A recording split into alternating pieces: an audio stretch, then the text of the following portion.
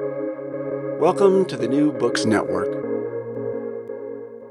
Hello, New Books Network audience, and welcome to our podcast today. My name is Erica Monahan. I'm your host for today, and today we are talking with two authors that have written a wonderful new book. The book is called The Ruling Families of Rus: Clan, Family, and Kingdom, and it is co-authored by two extremely accomplished scholars in the field of medieval Slavic studies, Christian Raffensperger and Donald Ostrowski.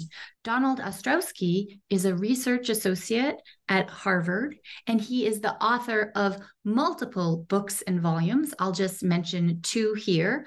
Most recently, in 2022, Don published a book based on years of thought and research called Russia in the Early Modern World: The Continuity of Change.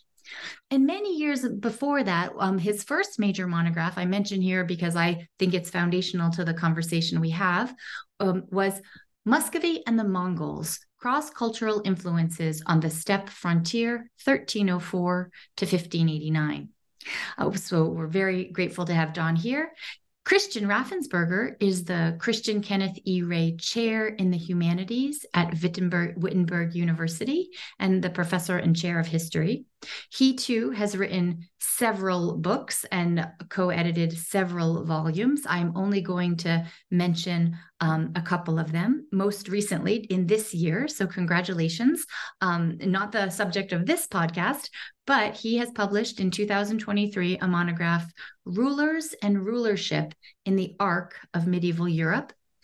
In addition to many other works, I mentioned an earlier work, also his first monograph, if I'm not mistaken, and that was Reimagining Europe: Kiev and Rus and the Medieval World. I mention that because I also think it's foundational to the things we'll be talking about here in today's conversation.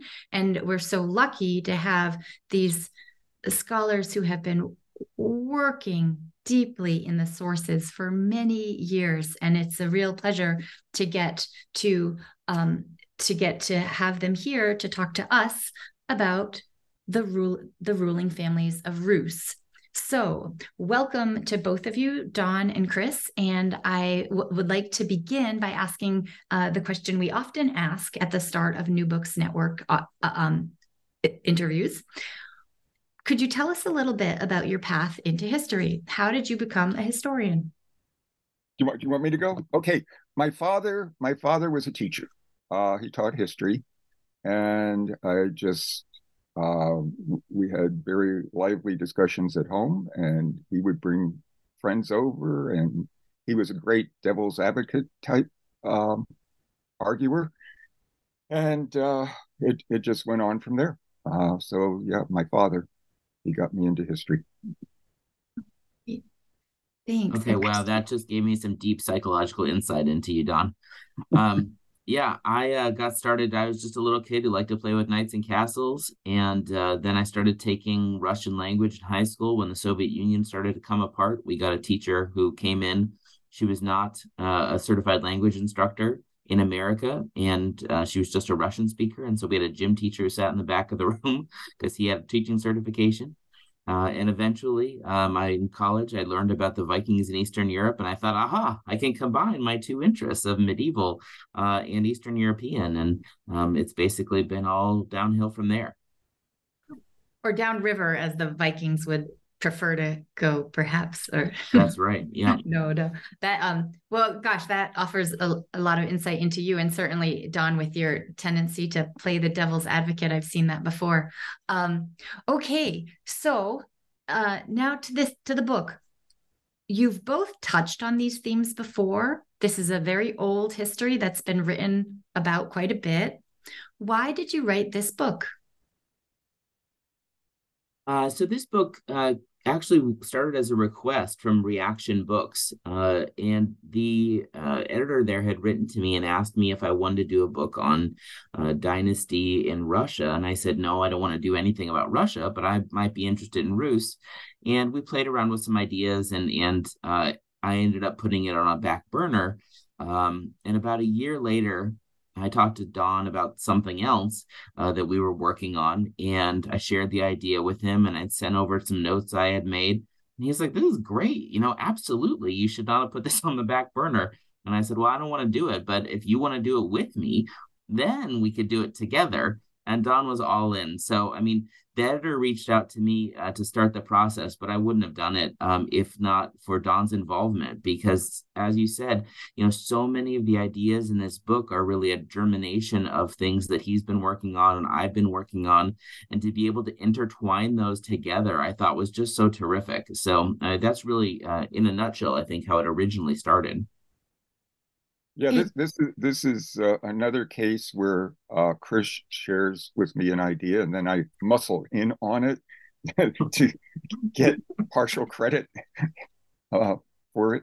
It's all Chris's idea. I defer to him. Oh, I don't know.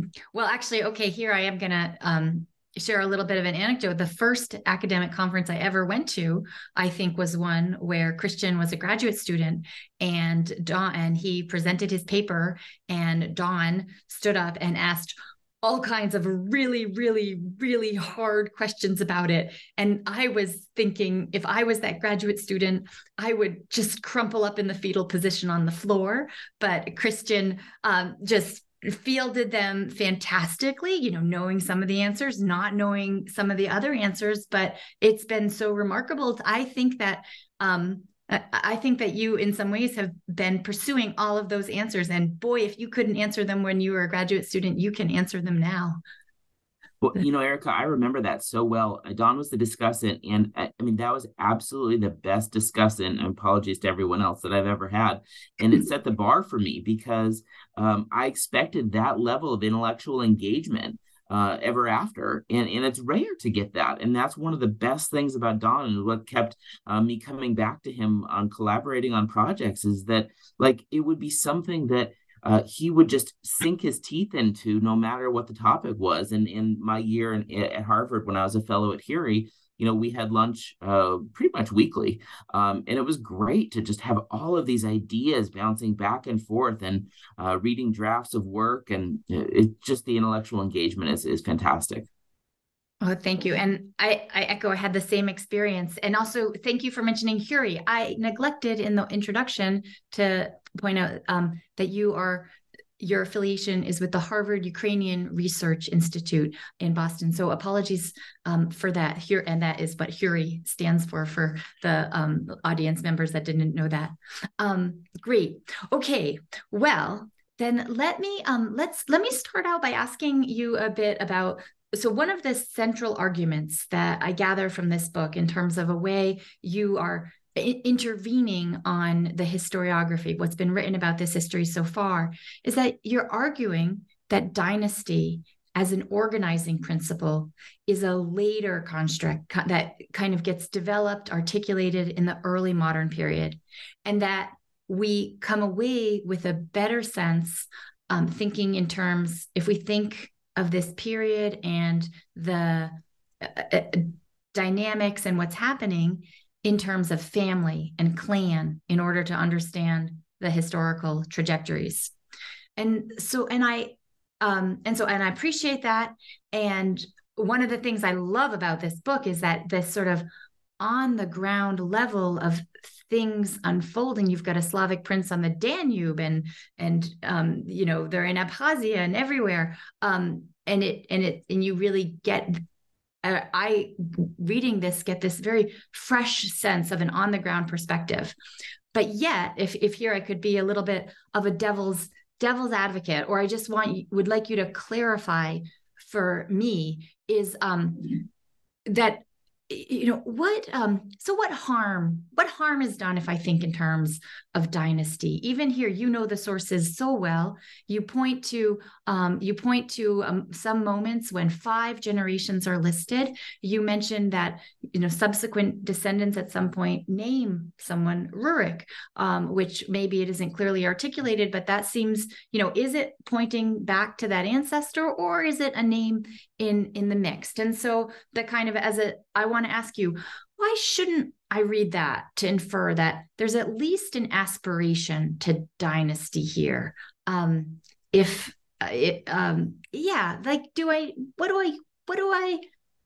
harm is done if I want to think in terms of dynasty? And am I so wrong to imagine that they might have been aspiring to dynasty? I think you are so wrong, Erica, but I'm going to let Don tell you why. All right. Okay. The word dynasty means basically just a succession of rulers who are related in some way. Don't even have to be related, but they're basic.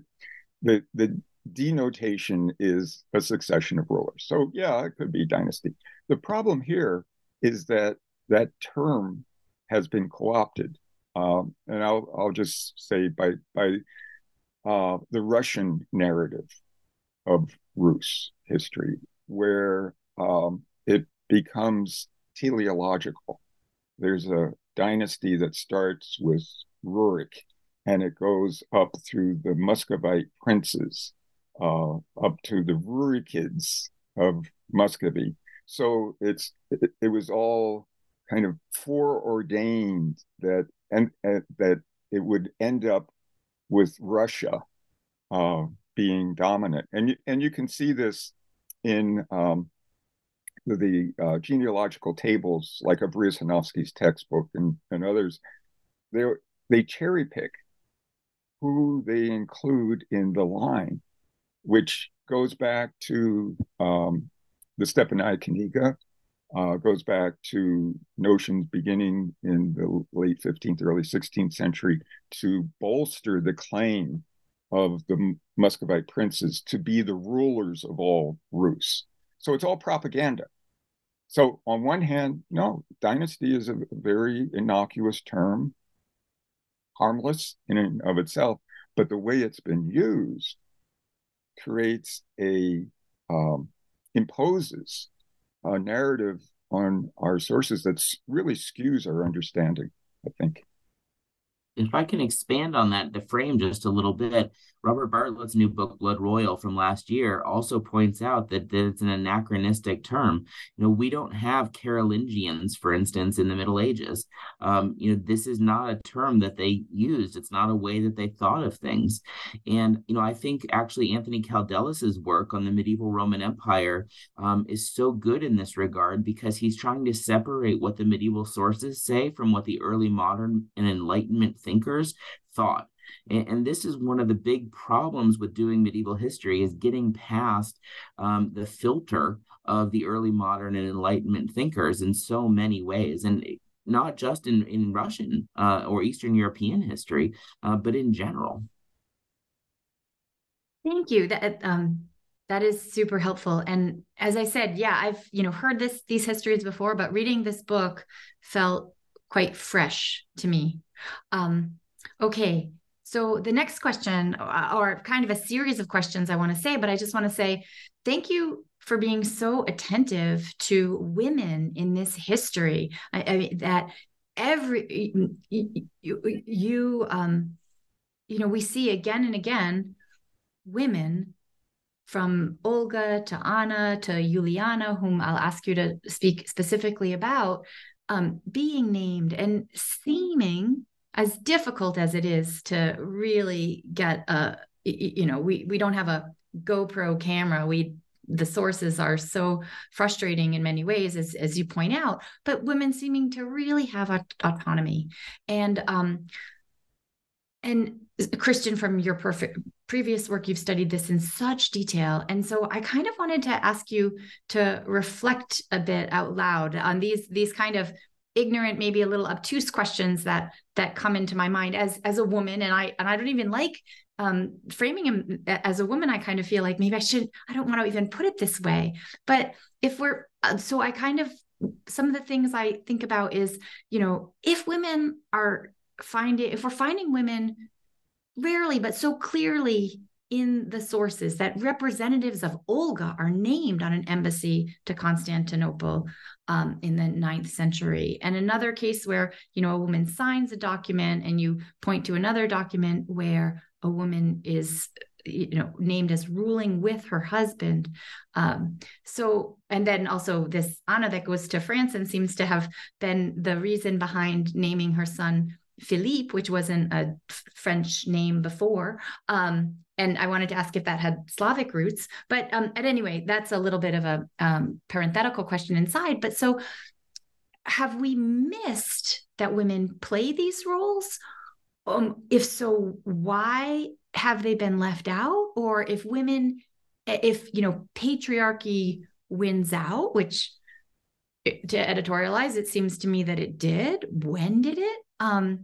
Or did these women maybe not have the power we might like to see women have, but in as much as they were representatives of a family, that in some cases they were afforded autonomy that we wouldn't otherwise see. Again, you've written this wonderful book that's based on a close reading of sources and really trying to triangulate and infer what's really happened. So in some ways, it's an unfair question to ask you to generalize, but that's I'd love to hear your comment. I'm happy to, although, I kind of was hoping for some yes or no questions, but this is kind of a big one. Okay, so I'll start with a story, which is a colleague of mine, Amy Livingstone, who works on medieval France. When she started studying medieval France, the Georges Duby, who was the dean of French medieval studies, had written about charters, and he's like, women just don't exist in the charters. And she thought, that seems really odd. And so she went and looked at the charters, and it turns out women are everywhere. And that's in the 1980s when that work started. And, it's actually the same for Rus. We in the Slavic world are, of course, just a little bit slower than those in Western Europe. And so, at the same time as that, we had Eve Levin doing good work on women in Novgorod and then sex in the Orthodox Slavs. But not a lot has progressed in that world. And so when I write about women and dynastic marriages, that feels new and fresh. But in fact, a lot of those things we've seen in the sources for a long time, but I think have just been read over. And I myself am responsible for that. I wrote a book, The Kingdom of Rus, about how we should change the titulature of knyaz to be king rather than prince. Not once in that book did I mention a woman. I didn't think about knyagina. I just didn't think about it. Teaching that book at Wittenberg, I had a student, Jessica Storman, who said, well, wouldn't that make the knyagina a queen? And I really was like, totally forgot women existed. And so now, in my Rulers and Rulership, I talk about this in Mea Culpa, that fact, and talk about how these women are queens. And in this new book I've got next year, Name Unknown, it's called The Life of a Rusian Queen. I thought I knew a lot about women in Rus, but going back and rereading the sources, I kept finding them in all these places. And, you've got the Novgorod judicial charters from the 13th century. And it's like, okay, yeah, everybody has to pay taxes, whether it's the knyaz's land or the knyagina's land. The knyaz can't take slaves from here, nor can the knyagina. I mean, they're everywhere. And we just haven't paid enough attention to that. And there's little mentions in, the Hypatian and other sources that say like, oh yeah, this is a woman's town. Right. It was her town she was in. And there are all of these little things that when you begin to add them up, it's a pretty big deal. I'm writing an article right now on rings. And the majority of signet rings that have been found in Rus that bear the symbol of the Volodymyrovichy clan or variant have found in female hoards with female jewelry and are sized more appropriately for a woman's finger than a man's. So, I mean, we have very few male signet rings. We have many more female signet rings. And there's all of these things. And I think we have just read past them. And again, like earlier, I think this is a consequence of, you said patriarchy, but I think it's also an early modern and Enlightenment patriarchy. Thank you so much. And actually, there's a picture, there's an image of, I think, a signet ring in the book, or if not a signet ring, a different ring. And that reminds me that I am so impressed by the illustrations in this book, color illustrations that are really relevant to the moment you're discussing. And it is, I'm fantastic. Reaktion did a wonderful job with the images. I was so impressed, Don. I think you were as well. We talked about this, and they made it at a price point that's affordable. Don and I worked a lot to get those images, but Pasha at the Hillendar Research Library, she was invaluable in finding us some of those images too. So I didn't shout her out in the acknowledgments, but certainly I need to here because she was just fantastic. Yeah. Please, Don. I'd like to add to what Chris was saying about just not seeing things. And it seems to be a chronic problem, not only in our field, but in general. And, the work that Chris has done on the relationship between Rus and Europe, it's been there. I mean, this is not new sources, but you don't see it unless you look for it, which Chris has done a spectacular job of doing. Likewise, the Mongols and even steppe nomads, it's easy to just kind of brush them aside. Charles Halpern has an excellent article on Kluchevsky, who just ignored the Mongols. He doesn't even have a Mongol period in his in his multi-volume history of Russia, but he knew better. He grew up among Tatars. Not to go too far afield, but we have this problem in the U.S. where we just don't see certain people, because for whatever reason. So women, yes, the evidence is there, but it has to be kind of extracted. It's not read-write history. Yeah. Which for male rulers, you can just go to a chronicle, write down what the chronicle says, and you have a publication. With women, I'll give an example. Inés Garcia de la Puente has a wonderful article on the Queen of Minsk, unnamed. We don't know her name, but it's pretty clear from the evidence she ruled there for 40 years. But hardly any mention at all by anybody of this very important ruler in Rus. And even sometimes talking to people still today who are perhaps of a different generation, they will not accept some of those arguments because there is a very particular view that, well, certainly women were not rulers. And it's hard to get past that. And I think the seeing past things that Don is talking about is also relevant for the work on connecting Muscovy into the broader Eurasian world.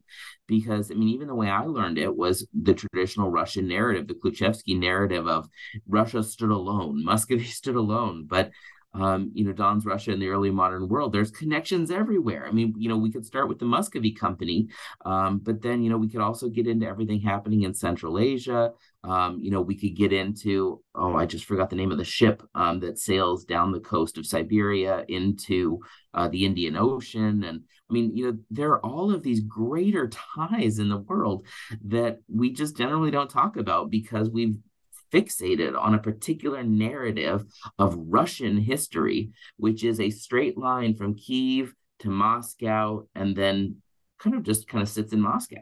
I mean, even your work on Siberia, of course, like has created a whole new area that we can look at for Muscovy.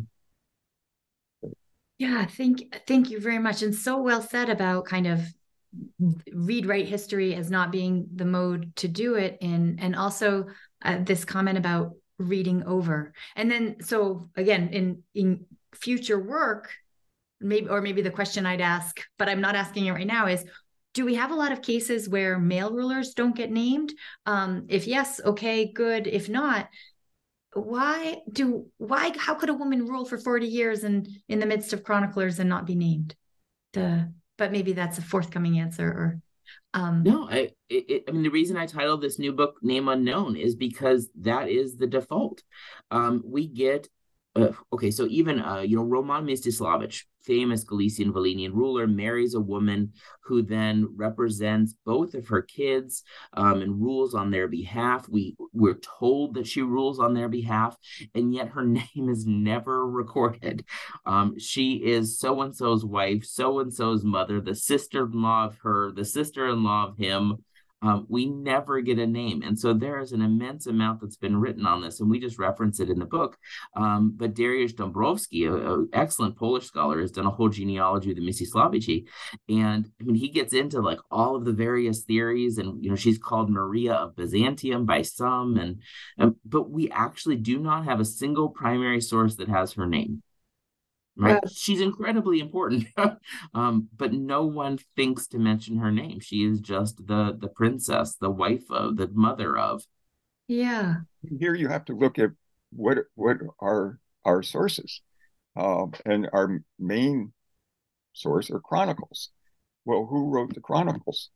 Monks, who on the whole do not have a very positive view of women. Nor do they have a positive view of the steppe nomads. Their writing is second or third hand. They're not eyewitnesses. So they're getting information that's already filtered through, and then they're modifying it, editing it, and then we read it. But if you look closely, if you look for it, you can find evidence. As Chris pointed out, but you have to analyze it and extract it from what they. I don't think that they are intentionally excluding women. They're saying, "Oh, I'm going to exclude women." It's just that's their worldview. That women don't count. Yeah. Yeah, thank you. That is so illuminating. And you do have one of the things that's so impressive about this work is how you identify how in different contexts the same man has a different name as well. Mstislav, and then the Harold Volodymyrovich. And you have some other examples too, which makes me appreciate the hard work that goes into making some of these connections if you've got different men being called different things in different documents. And women, I mean, women traditionally we've seen change their names. And, one of the pieces of evidence that has been so frustrating is that you find in scholarship, that's older scholarship, that these women change their names because they're rebaptized or because they become Orthodox. But there's no requirement for rebaptism. And in fact, there's plenty of names, people in the West who change their name, women who change their name. Matilda is particularly common. In Byzantium, Irene is particularly common. It's not about rebaptism. It's often about cultural norms and cultural norming. And we see this less in America today. But I remember in the 80s, people adopting children from Romania or from Korea, and all of a sudden Kyung Duk becomes Ken, right? Or Jung Ha becomes Jay, because it is cultural norming. So I think that's what we're seeing with those name changes rather than some broader ecclesiastical issue. Mm-hmm. Yeah. Yeah, I can think of graduate students that I've met that say, my name is this, but just call me this. It's easier for people here. So it's happened probably too many times. Okay. I want to ask you about one of the reasons that, in between the two of you, you have looked east, west, north, south from Rus so deeply. And so I wanted to ask you, do you see a sustained bias in a particular directions or a particular chronology in the directions in which Russian leaders are marrying and forming stronger connections? Do you see, I mean, is it more ad hoc? Is it determined by religion? Is it determined, by politics in either a tactical or a strategic way? So I know that's like a huge bundle of things. Again, asking if there's generalizations that you'd pull out about the directions that the families you're talking about here are trying to go in. And this question is sort of coming from reading along how the breadth of the established connections that you depict. We've got families that are making marriages and treaties from the Scandinavia and Poland and far in Western Europe and Byzantium, but also Abkhazia and the Polav Sea. And it's just so dynamic and reaching and making connections in so many different directions. But then if I there's so much in here. So if I kind of stop me if I've mischaracterized, but it seems to me that following the Volodymyrichi family, that there comes a time where you do start to see them having enough opportunities that the men are not marrying out so much. They're staying closer to home. And so, yeah, again, sort of thinking about those dynamics, I guess I'm asking you if you can generalize, are there generalizations that we might take away from the dynamics you've charted here? Yeah, I'll take a stab at that first. Yes, I think we could generalize and say that realpolitik is in effect. They're interested in marrying wherever there's going to be an advantage. I don't think they privilege religion. I'm pretty sure they don't privilege ethnicity. We don't see any marriages with the South Slavs, for instance. I mean, that's just really, really rare. And even if we're talking about the West, Poland is no more favored than Hungary. And Scandinavia certainly is equal to those. So I don't think there's a religious motivation. I don't think there's an ethnic motivation. I think the perception that there are less marriages as the time goes on is, again, a Muscovite-centered perception. Because if we don't look at Vladimir Suzdal, but we look at Galicia-Volhynia, the marriages continue, and it's deeply interrelated. And then I think when we get to, and I'm getting into Don stuff here, but if we get to the 16th century and there's a prohibition on marrying outside of Orthodoxy, that is really when there's a dramatic change, and not very much before. But even if we're talking about what by then is called Ruthenia, there's still plenty of intermarriage, and Lithuania plays an enormous role there, and that's usually left out of these mainstream Muscovite Russian narratives. Thank you. And Don, will you add to that? Oh, yeah. Well, just, shout out to Russ Martin's book on A Bride for the Tsar, where he really goes deep into the sources and analyzes them so well about why there was this turn away from marriage outside of of Muscovy, basically. But before then, yeah, okay. One in I think, well, I know there is a definite tendency to look back. Okay, when looking at the history or the sources for Rus, we tend to look back from the present day. Russia, Ukraine. So there's a Russian narrative. There's a Ukrainian narrative, but as Khrushchevsky himself pointed out, those are skewed because they're nationalistic, based on what occurred later. If you reverse it and you go forward, not putting out of mind what happens later in the 16th, 17th, 18th centuries. But what happens at the time, I think you do get a fresh perspective on things. For example, we going back to your original question of dynasty, we think, well, of course they understood that they were Volodymyrichi or Rurikids.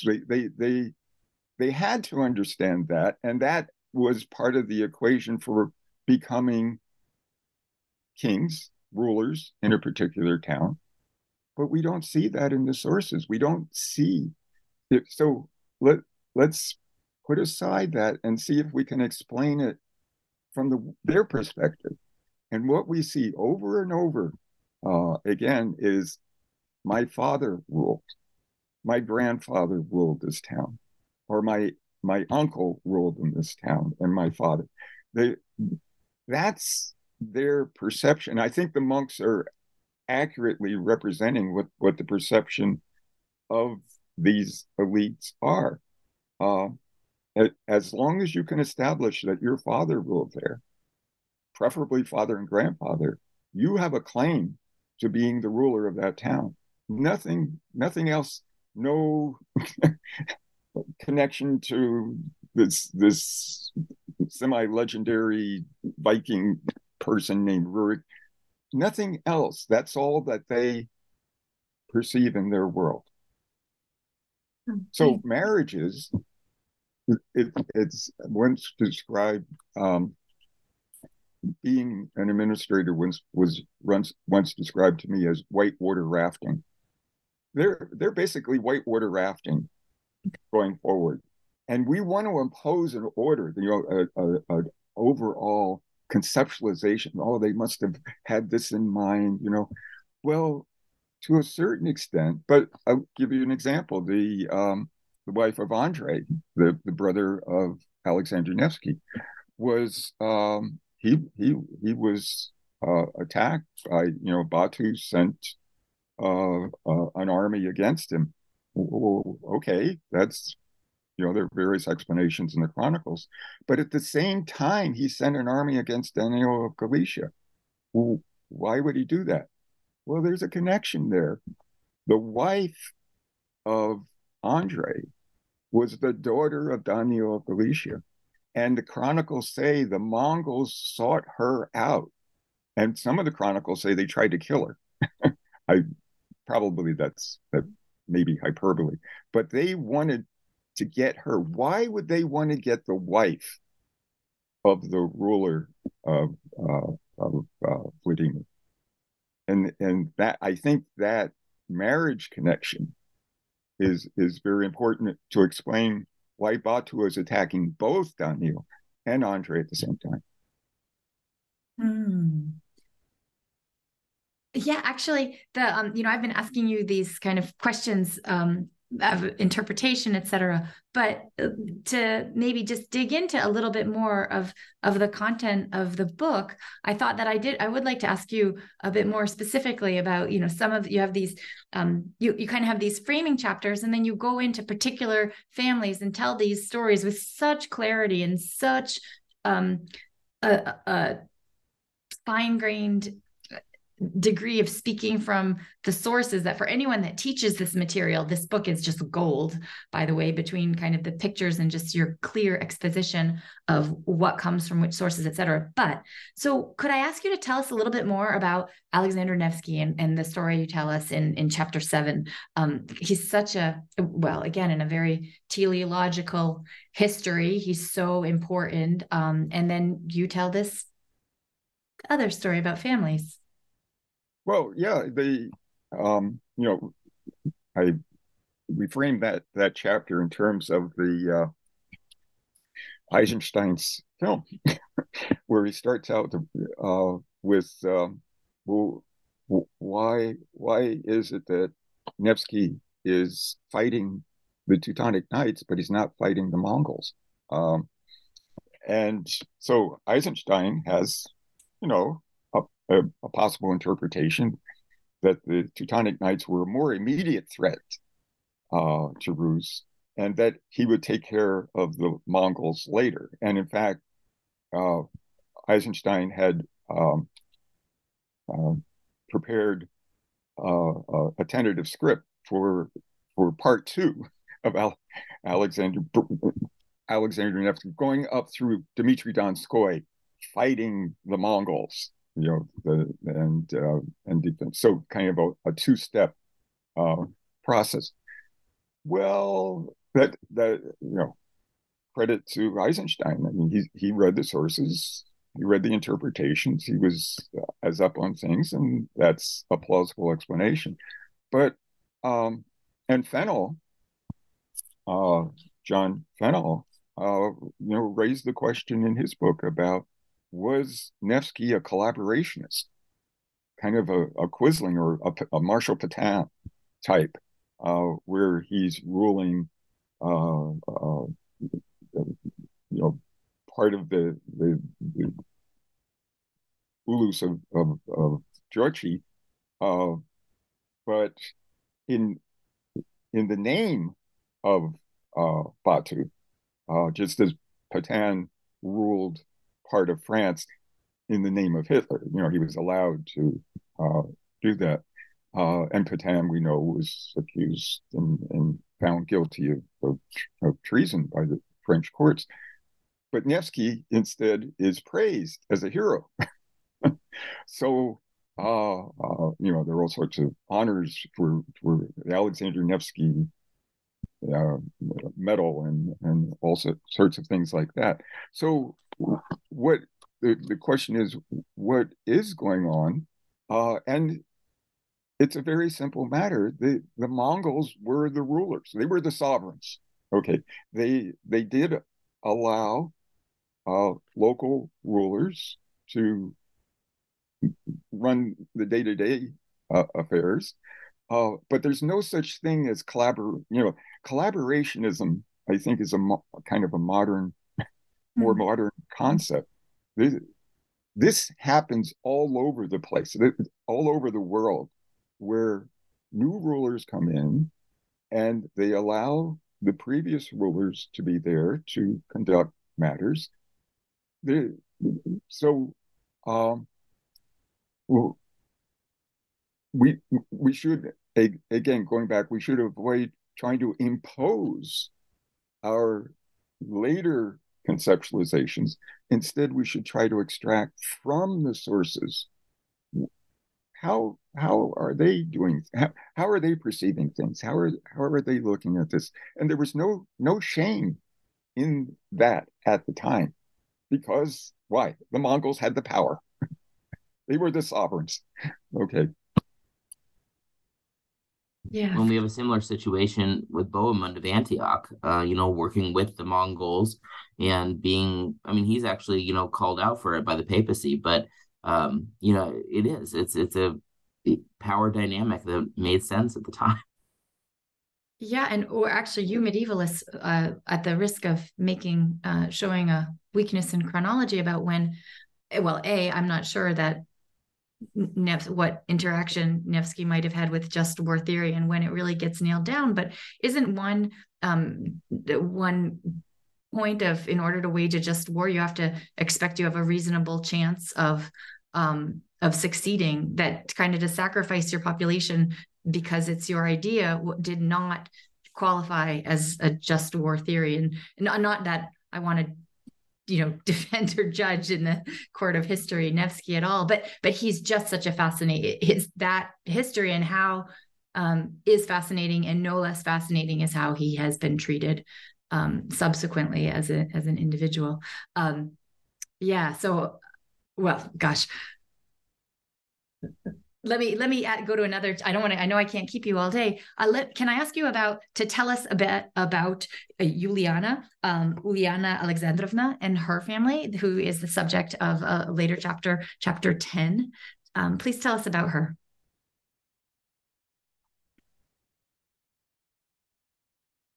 Chris, you want to take that one? No, go for it. Well, just very quickly, in general terms, the importance of Uliana again is in terms of the marriage connections, her relationship to her family, the relationship to the family she marries into, is all part of that dynamic of the the realpolitik, as Chris mentioned, but the if we just say, oh, the rulers form alliances, we're missing out on an important point, a connecting link, which is the marriages. The marriages are there to validate the alliance. In a way, it's a show of good faith.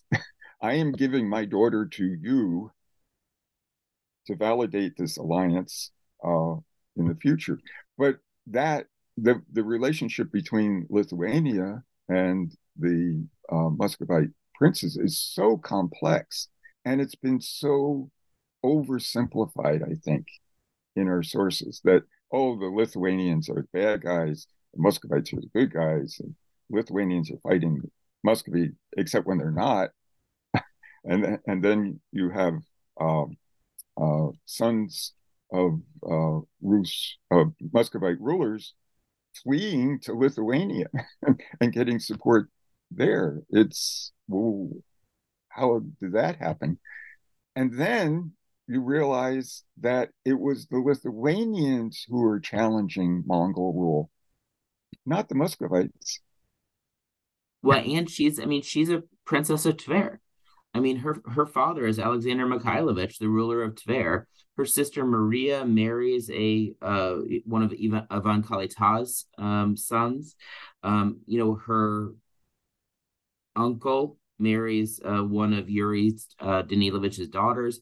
I mean, there's Tver ties. So getting away from the Muscovite narrative is what we really wanted to do. And so that means we also have to tell the Tver narrative and the Lithuanian narrative. And they're all connected. And we have managed to prune out in our normal Muscovite-centric history all of those other narratives and just focus on Ivan Kalita leads to Semyon, leads to, but there are all of these other narratives. And so she is, I think of her as a nexus because she's a Tver princess with connections to Muscovy, and then she's married to Algirdas of Lithuania. Her kids are Jogaila, Skrigaila, Svidrigaila, who end up as future rulers of Lithuania. So there is this immense influence there that is all focused on her. Plus, she's just a powerful woman. I mean, she founds a church, she founds a monastery, she retires to a monastery after Algirdas dies. I mean, she's an interesting character in and of herself, but she really is also a nexus for retelling the history of Rus, because she's a Rusian princess who is coming from Tver to Lithuania, where there are also Rusians, because that ruler, Algirdas, and then Jogaila are the king of Rus. They've got the Dnieper River Valley, the heart of what originally Rus was, certainly after Battle of Blue Waters. So yeah, and in Jogaila, you're talking about the Lithuanian rulers that will be the kings of the Polish kingdom for centuries as well. This history is so fascinating. Don, you were starting to say something. Well, the Jagiellonian dynasty, so-called, that begins with Uliana. So now the entire question of the Lithuanian relationship, I think, has been greatly skewed in our general scheme of things. And going back to Chris's point about how the Moscow-centered view of Rus history. We'll give you one example, Ryazan. Ryazan, that everybody knows, Ryazan was sacked, leveled by the Mongols when they invaded, 1237, 1238. Okay, but how many people know that 20 years earlier, it was sacked, leveled by Vsevolod, Big Nest, and he forced all the residents, as chronicles say this, you can question whether this is accurate or not, all the residents of Ryazan to come to Vladimir Suzdal, to populate the area of Vladimir Suzdal. It was, according to the chronicles, it was gone. It was completely razed. But the rebuilt. Comes down to us is the Mongols did it later, several decades later. Yeah. Just like in your book, we find occasions of, Andrei Bogolovsky, and that's not even the only incident, if I'm not mistaken, of, these princes sacking Kiev. And yet nowadays we get told of this history of, unbroken brotherly love until the West came in and poisoned things. So, I'm not sure. Well, I mean, that is certainly part of the narrative, but, Don had mentioned Ryazanovsky's textbook earlier. I mean, Ryazanovsky basically says 1054 is the end of any unity in Rus, and it's nonstop internecine warfare and bloodshed ever after, which I certainly don't think is the case. But yes, I take your point. Thank you. Yeah.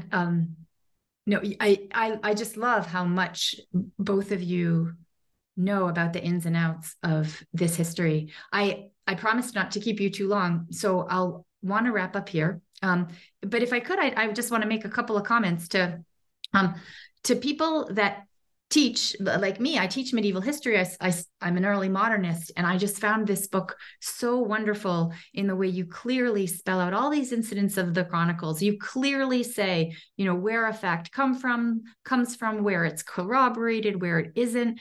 And I love the way you bring in you've really scoured the source record beyond the primary chronicle, which is, from that Russo-centric perspective is considered as, this foundational document, but you're going to German chronicles and Byzantine court and papal court. And I just really appreciated your narrative. So to anyone that teaches this history, I get your hands on this book and you will find yourself with fantastic lecture material. And also, speaking of teaching, I have to say, I'm guilty as charged in that I have this slide. I say, Russian history has two dynasties, the Rurikids and the Romanovs, and we won't really count the Gudanovs and the Shuskis because they didn't really take in this period of state collapse. And I am persuaded that needs to go. And not only, but even teaching for a while. So being an early modernist, and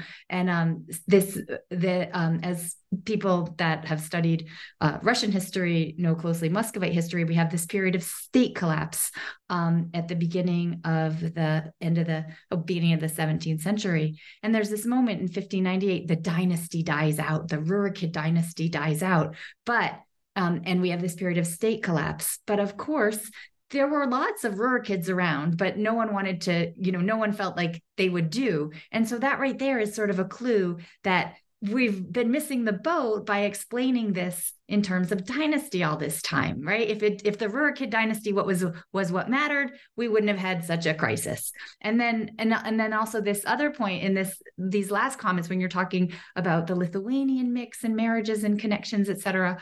I know when I first started to learn about in this moment of state collapse, where the idea of having the Polish king become the Muscovite king was taken seriously, thinking in terms of nation state divisions and what I'd been taught, I thought that just sounds so wacky. But then once you start to understand this earlier history, you start to understand how that sort of a solution could be in the mix of possibilities for real. And so in some ways, even in the early modern period, there is your work here goes into so many of these really fundamental details that we need to understand in order for any of these later dynamics to make any sense at all. So thank you so much for that. Yeah, I want to just interrupt you real quick, Erica. I taught with it this semester. Ruling Families of Rus, and rewrote my whole course around the book, and it was just wonderful. I used it, and I used portraits of medieval Eastern Europe. So we had portraits, and then we had this book, and you mentioned the images earlier, so I always had images and genealogies that I could give to the students to help them stay on track and keep track of the names and everything. And so I actually think the way we laid out the book, I'm blowing smoke myself, but the way we laid out the book is conducive to a class week breakdown. And so I dealt with a chapter a week, and that worked out really nicely with a couple of additions for, intensive reading. We read, as I often do, we read Don's Muscovy and the Mongols and Charles Halperin's Russia and the Golden Horde and discuss them together. And so I think the book does work well as a classroom book, and it was easily understandable to my Wittenberg University undergraduates. Super. Yeah, well said. Yeah, thank you. Thank you for writing this book. Don, do you have anything you would like to chime in with before I ask our final traditional New Books Network question? No, final word is just try to understand the sources on their own terms. How were they perceiving things? Not how we perceive things, but how were they perceiving things? Great. So our final question, Kristen, you've kind of alluded to this, so let me go to Don first. Don, what are you working on, and what will we see next from you? Well, the course that I'll be teaching in the spring is historical controversies, and it takes a thematic approach.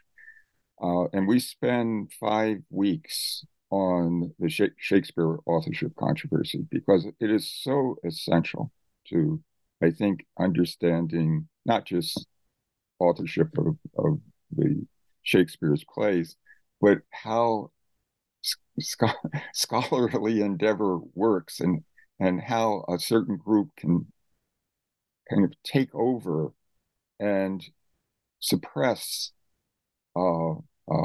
publication of articles and books that go counter to the standard view of things. So it is I think an essential question that I